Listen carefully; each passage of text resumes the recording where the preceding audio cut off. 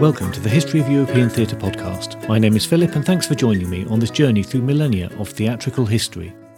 Episode 13, Electra, A Touch of Realism. Last time, we travelled to the troubled world of Medea, where Euripides took a violent and dark tale and tried to present it as an argument for the better treatment of women in society. A few years prior to presenting that play, he tackled the story of Electra, which you'll be familiar with from The Libation Bearers, Part 2 of Aeschylus's Oresteia, that I reviewed in Episode 6 of the podcast. In this episode, there'll be a fair bit of comparing and contrasting of the two plays, so if you feel the need for a refresher on the Aeschylus version, please feel free to pause here and take a look back there now. The Euripides version of this story opens some years after the death of Agamemnon. The setting is the outside of a peasant's hut at the start of a day. We hear from the peasant and then from Electra that they're married.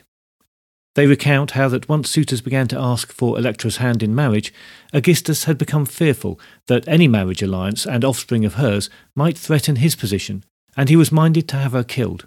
But Clytemnestra intervened and persuaded him that she could be married off to a lowly peasant of no consequence, so that any children could not cause them any problems. Electra says that her husband is a good man and has refrained from consummating the marriage, but it's unclear if this is out of respect for Electra or fear of her relations. This has left Electra not only virginal, but frustrated and sexually repressed. Coupled with her lingering grief for her father and the still fierce hatred she bears for her mother, Electra finds herself in a very dark place. She appreciates her husband's kindness, but, speaking to the chorus who are playing the women of Argive, she laments her change in circumstances and the misfortune of her life. This is no peasant idyll for her. She misses the life in the palace and its comforts. Resigning herself to the day's chores, she exits to collect water. Orestes, Electra's brother, enters, having secretly returned from the exile placed on him by Clytemnestra and Aegisthus. He's been living with the king of Phocis and is accompanied by the king's son and his friend Pylades. Orestes has secretly visited his father's tomb the previous night and now seeks out his sister. He sees Electra returning with a pitcher of water and mistakes her for a serving woman. In exchanges with the chorus, she reveals her identity, but Orestes does not yet reveal himself to her, but pretends to be a friend of her brother and uses the ruse to test her loyalty to him and the memory of their father. His timidity and uncertainty is contrasted with Electra's forthright nature as she reveals that she wishes to avenge her father's death and see her brother again. Just then, an old retainer enters and recognises Orestes from a scar on his forehead, a childhood injury, and his true identity is revealed. The siblings immediately begin to plot revenge in earnest, and a plan comes together as the servant reveals that Aegisthus is away from the palace preparing a bull for sacrifice. Orestes exits to confront him. For her part in the plan, Electra sends a message to her mother saying that she has given birth to a male child 10 days ago, knowing that this will cause her to come and visit and perform the birth rituals that are expected of her. A messenger arrives and describes how Orestes approached Aegisthus as a stranger and gained his confidence. After he had been offered hospitality in the correct manner and most of the servants had been sent off, Orestes had set upon Aegisthus while he was engaged with preparing the sacrifice and stabbed him in the back, cleaving him open to the spine and shattering the bone. Orestes and Pylades return with the body of Aegisthus, and Electra gloats over it, relishing the suffering of her father's killer. Orestes begins to doubt that they should kill their mother, but Electra convinces him it's the only way to properly complete their revenge for their father. Orestes fearfully withdraws to the hut to await his mother. Clytemnestra arrives and explains quite persuasively why she had such hatred for Agamemnon, who had, after all, commanded the sacrifice of their unsuspecting daughter, and then returned to Argos openly with his concubine Cassandra. She says, "Had he slain her to save his city from capture, or to benefit his house, or to preserve his other children, a sacrifice of one for many, I could have pardoned him. But as it was, his reasons for murdering my child were these: the wantonness of Helen and her husband's folly in not punishing her. Still, Wronged as I was, my rage had not burst forth for this. Nor would I have slain my lord, had he not returned to me with that frenzied maiden, and made her his mistress, keeping at once two brides beneath the same roof. Electra is unmoved, and persuades her mother to come to the hut where Orestes lies in wait for her. Off stage, we hear Clytemnestra's death cries, and then hear that as Orestes hesitated, it was Electra who put her hand on his, gripped the sword hilt, and drove the blade into her mother's throat. Brother and sister are suddenly filled with grief and guilt as two figures appear above. They are Clytemnestra's semi-divine brothers, Castor and Polydeuces. They say that Clytemnestra received just punishment, but that matricide was nevertheless a shameful act, and to atone, the siblings must follow a new life path. Their solution is that Orestes must leave Argos. He will be pursued by the Furies until he arrives in Athens for proper trial, where he'll be acquitted and will be able to live out his life in Arcadia. Electra must marry Polynices. The siblings accept the judgment, embrace, and go to their individual designated lives. The play is not noted for any dramatic innovations, but one significant change is that the use of the chorus is very light. We saw in the later work Medea how Euripides struggled to find effective use for the chorus, and that's further evidenced here. It's another effect of the more realistic work he was producing. In this format, there isn't the same need for the chorus, and he has to invent reasons for their inclusion. As such, they're used less to comment or advance the action, and more to express his ideas and suggest their application outside of the confines of the play. However, the play is noted for its fine poetry. Some argue it's Euripides at his best in this respect. At the very opening, Electra's first lines are a good example. O sable night, night of the garden stars, beneath your cover I go to fetch water from the brook with my pitcher poised upon my head. Not indeed because I am forced to this necessity, but that to the gods I must display the affronts Aegisthus puts upon me, and to the wide firmament pour out my lamentation to my father.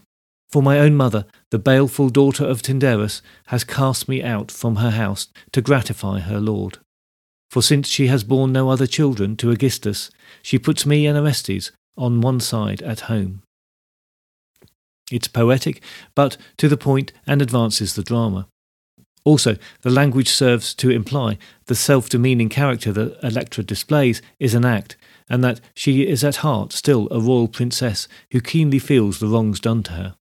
It's nuances like this that attract the admirers of Euripides. As we're familiar with the Aeschylus version of the story, we can easily see that there are some significant differences in this version. The first of which is the setting. Rather than being in the steps of a royal palace, we are outside a peasant's hut. We are, of course, still in the context of the play being presented at the Dionysia, in the temple complex, and with the same skeina and very limited, if any, suggestion of location. But, as we've seen before, the scene is set with the language. After just a few lines to cover the backstory of the return of Agamemnon from Troy, through to his marriage to Electra, the peasant makes the position clear. Aegisthus gave Electra to me in marriage, whose ancestors were citizens of Mycenae. It's not that I blame myself for this. My family were noble enough, though certainly impoverished, and so my good birth suffers. By making for her this weak alliance, he thought that he would have little to fear. We are no longer overtly in the realm of kings and gods.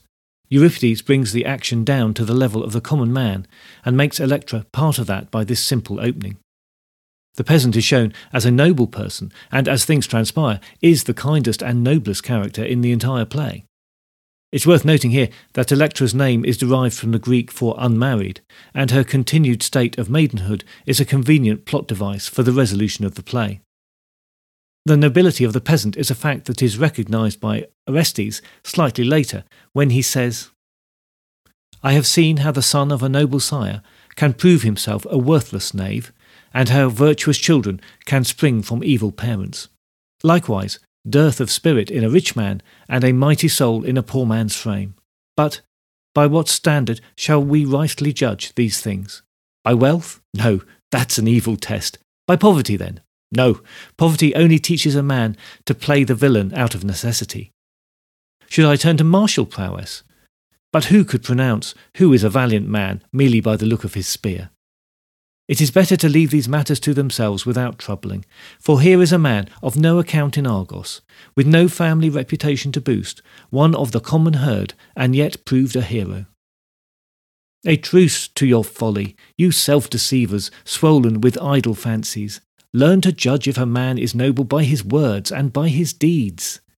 These are the men who rule both states and families well, while those men devoid of intellect are but figureheads in the marketplace. The strong man does not await the battle shock any more than the weak, for this depends on natural courage. This passage also illustrates, as we saw in Medea, how Euripides was perfectly capable of wandering into the didactic, given the opportunity to express his beliefs.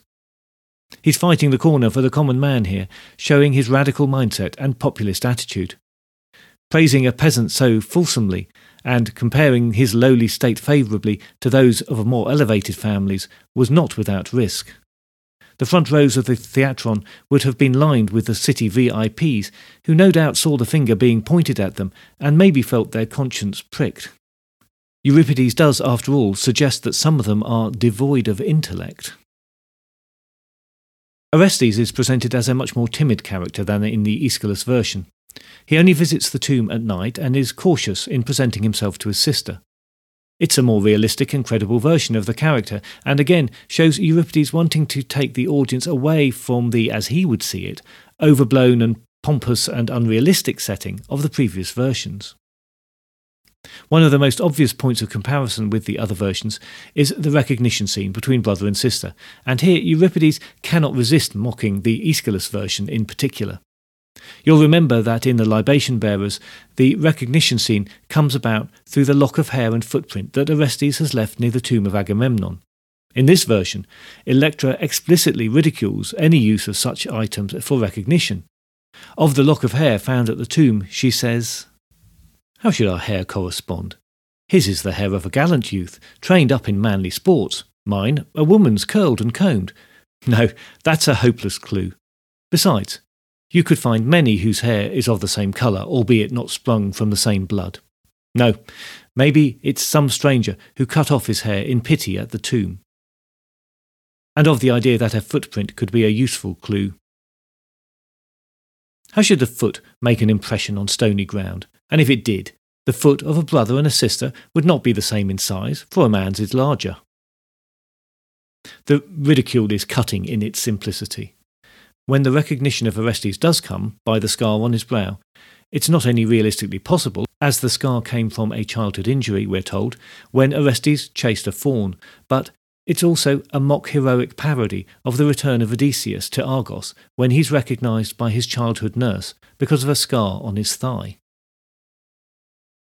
In Aristotle's comment on the play, he says the recognition scene is just right, comparing it specifically to the Sophocles version, which he thought too long.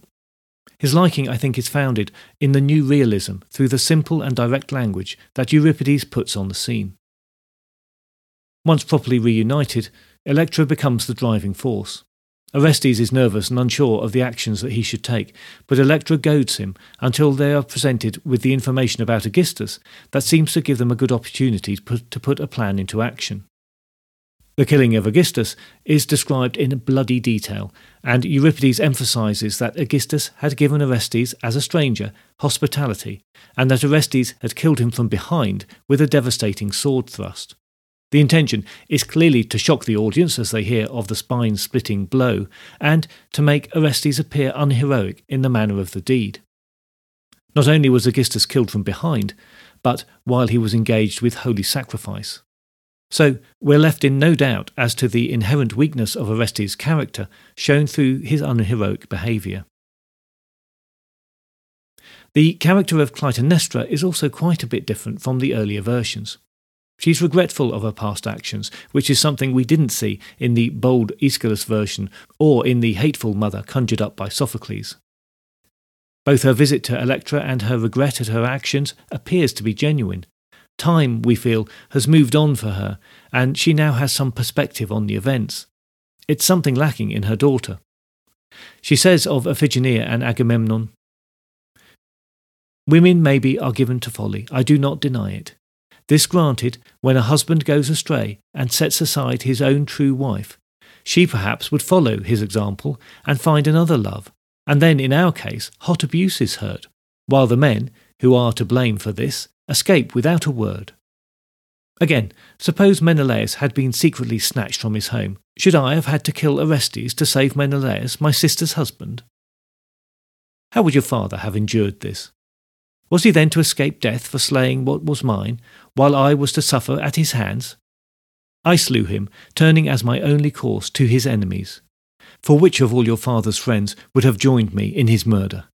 Speak all that is in your heart, and prove against me with all free speech that your father's death was not deserved. Once again, Euripides takes the opportunity to rail to his audience, this time on the plight of women generally, pointing out the difference in the way society treats men and women. He sandwiches this message between the passage specific to Clytemnestra and Agamemnon, perhaps trying to soften the polemic a little. Electra is unmoved and takes the traditional view. Justly urged, but your justice is not free from shame. For in all things every woman of sense should yield to her husband. Whoever thinks otherwise does not come within the scope of what I say. Much as this may be difficult for us to hear with our modern sensibilities on the rights of women, it probably played very differently with the contemporary audience. To them, the justness of revenge and the place of women in society would have made Electra's position seem much more reasonable. It was commonly held views like this that Euripides was battling against. I wonder if the audience at the first presentation enjoyed the near melodrama of the play. With the gory killings, the pleading of Clytemnestra for her life, as reported by her children, and the indulgence of Electra, who seems to revel in her misfortune and humiliation, it could certainly be pulled towards the emotional. But that somewhat detracts from both the universality of the play and the message of the more didactic parts. Euripides may have been playing with the traditional forms to see how far he could take them, but it's not always successful. As we saw in Medea, and to some extent in this case, tragedy moves towards, if not into, melodrama. In this case, I think it's the coolness of Electra that serves to hold the emotional back. She doesn't have the emotional intensity of Medea, and that coolness tempers the tendency to melodrama. Another problematic thing in the play is that sometimes Euripides just tries to cram too much in and his message becomes confused. Whether that was intentional or not, and you'll remember that we think his ambiguities were to a large degree intentional, it's a difficulty in production. For example, we can say that Aeschylus views the matricide of Clytemnestra as a religious moralist, and Sophocles treated it for the pure drama of the moment. But Euripides shows both his humanism and his indignation in the act. Not only does he portray it as a heinous crime through the violence of the description of it and the attitude of Electra and Orestes towards it, but he questions the very nature of the religion and society that would approve such actions. It's complexity that has not been seen before and probably left his original audience confused as to his intentions. The described killing of Clytemnestra is effectively the last act of the play and its dramatic high point. Her reasoning and Electra's cold reaction to it may have swung the sympathies of the audience back in Clytemnestra's direction. But even if not, the description of the manner of the murder is still shocking. Some scholars would prefer to see the play end here, with the revenge drama completed and Orestes suffering a fit of revulsion at the murder. But instead, we have a long tale with a much criticised ending, where all is neatly resolved by the appearance of the gods, who dish out their instructions on the fate of the siblings. Their ruling, and it's difficult to refer to such leniency as a punishment, seems to bear no relation to their actions. However, there is one reading of the play that can be said to save the ending. The two demigods criticise Apollo quite openly. They point out that subtly he has had a driving hand throughout the play. Early on, Orestes says that he recently arrived from Delphi, making the implicit connection that he'd been to see the oracle of Apollo there, and we can infer that Apollo has said that the time is right and he's sent him on the mission of revenge. But in the end, Euripides has the demigods say to Orestes, "The oracle gave you no great proof of his wisdom. You must have this matter tried in Athens, and if equal votes are given, they shall save you from death in that decision, for Apollo will take the blame upon himself, since it was his oracle that advised your mother's murder. And this shall be the law for all posterity. In every trial the accused shall win his case if the votes are equal. Then shall these dread goddesses, stricken with grief at this, vanish into a cleft of the earth close to the hill, revered by man, henceforward a place for holy oracles. So we have explicit criticism of the gods by Euripides, who has shown that Apollo has driven the characters to their actions and maintained the old solutions of revenge and murder, whereas Athens offers a better way of justice based on human judgment. With this reading, the end is not so benign as it might first seem, and the polemic is fierce once the subtleties of the language are unpicked. This probably was the one time that Euripides could get away with such sentiments. At the time the play was first presented, Delphi had just aligned itself to Sparta, so feelings about Apollo and his oracle were running high in the city, and Euripides, it seems, was not shy in making good use of that for his own ends. Throughout the play, Electra remains central, but fails to attract much sympathy. It seems to me that this is where realism becomes a double-edged sword for the dramatist. Electra is a realistic portrait of a woman driven in her obsession of revenge, and we can appreciate that that revenge was forged from rejection, loneliness, childlessness, and the cruelty of her own mother. The obsession becomes everything to her, and we can believe that, but then we have to accept that she can instigate and then carry out the deed herself, and that's much harder to accept. Where we can admire Medea for her passion and sympathise with her for the hurt done to her, it's somehow harder to feel this for Electra. Mostly, this comes down to the matricide, which is outside of the borders of realism for the vast majority of viewers. But, I hear you say, so is the infanticide perpetrated by Medea, and I agree. But in that play, we have Medea established as an outsider and a sorceress. She is, in that sense, supernatural, and we can therefore make some exceptions for her actions outside of the context of normal behaviours. Electra does not have that way out because she is that bit more realistic, which is an achievement for Euripides, but also gives him the problem of lack of empathy with his lead character. This isn't such an issue if we see the play as more polemic than family drama, and then I think we also have to think about the audience expectation. Were the Greek audience looking to be empathetic with the characters in a play in the same way that we do? They were used to the retelling of myths that sought to detach the characters from the audience by setting and language, and by so doing provide heightened dramatic moments, where the supernatural and incredible events were not a significant problem. I think, even at this very early stage, we can see the tug within theatre between the desire to entertain and the desire to teach, between prompting an emotional response and provoking thought, and that's gone on ever since. This is not to say that Euripides was not looking for a cathartic response. I think he absolutely was, but he wanted that response to result in deeper thought and action for social change. Unfortunately for him, where we have records of the riots at performances of his plays, it seems that they were against his message rather than for it. It's with Electra and Orestes that we really begin to see character matters. In the realm of realism, if your protagonists cannot garner the sympathies of the audience, then it's an uphill struggle for an audience to really like them and therefore fully invest in the play and its meaning and message. This, I think, is the heart of the problem with this play. Electra is so obsessed, so driven by her hatred of her mother and idealisation of her father, that other traits are pushed to the background. She is prone to histrionics and wallowing in self-pity, but none of that energy converts into any sort of appeal. Medea is a very physical character, where we have no problem seeing why she was so attractive to Jason, but Electra has none of this attraction. And we can't fall back on Orestes either, who is weak, indecisive, and in the end, irresolute. And to bring that back to the reaction of the original audience, the fact that Orestes could not deliver the killing blow without his sister's help would have lost him any final slip of sympathy that the audience may still have had. For a play with very little satisfying resolution, Electra may surprisingly have had a very significant effect on the fate of Athens. It's probably an apocryphal story, but when the city was overrun by the Spartans 10 years later, it is said that their decision to save the city from a thorough sacking and physical destruction only came about when they heard a passage from the play about Electra's despair for her homelessness. Moved by the poetry to pity, they spared the city and the people.